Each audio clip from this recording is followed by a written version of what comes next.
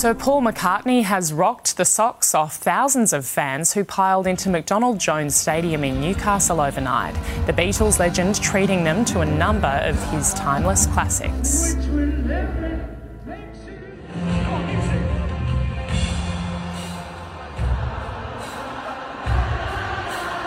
He's got back tour heads to Sydney next, where he'll play 2 shows this weekend.